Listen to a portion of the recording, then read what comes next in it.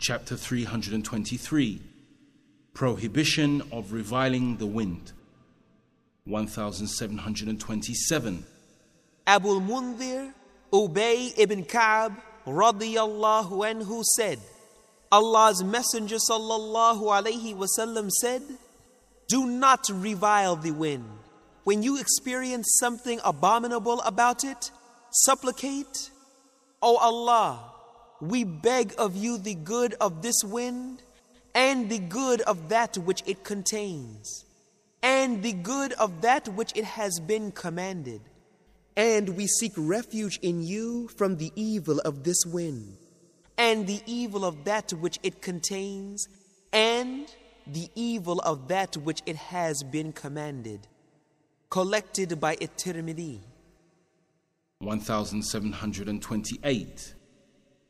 Abu Hurairah radiyallahu anhu said, I heard the Messenger of Allah sallallahu alayhi wasallam saying, the wind is the blessing of Allah.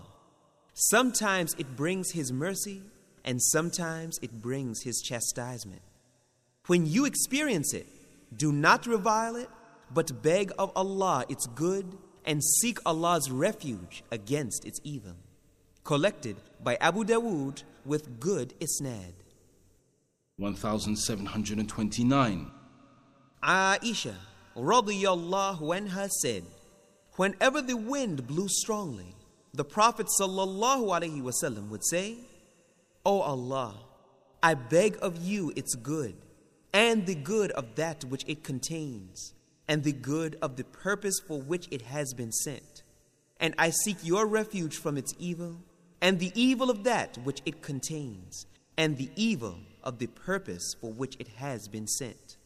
Collected by Muslim. Commentary. Like His innumerable other gifts, the wind is a free gift of Allah, which is essential for man's health and sustenance. But if Allah wills, He can turn it into a means of destruction and ruin. Therefore, one should pray to Allah to enable him to benefit from its good effects and save him from a bad one.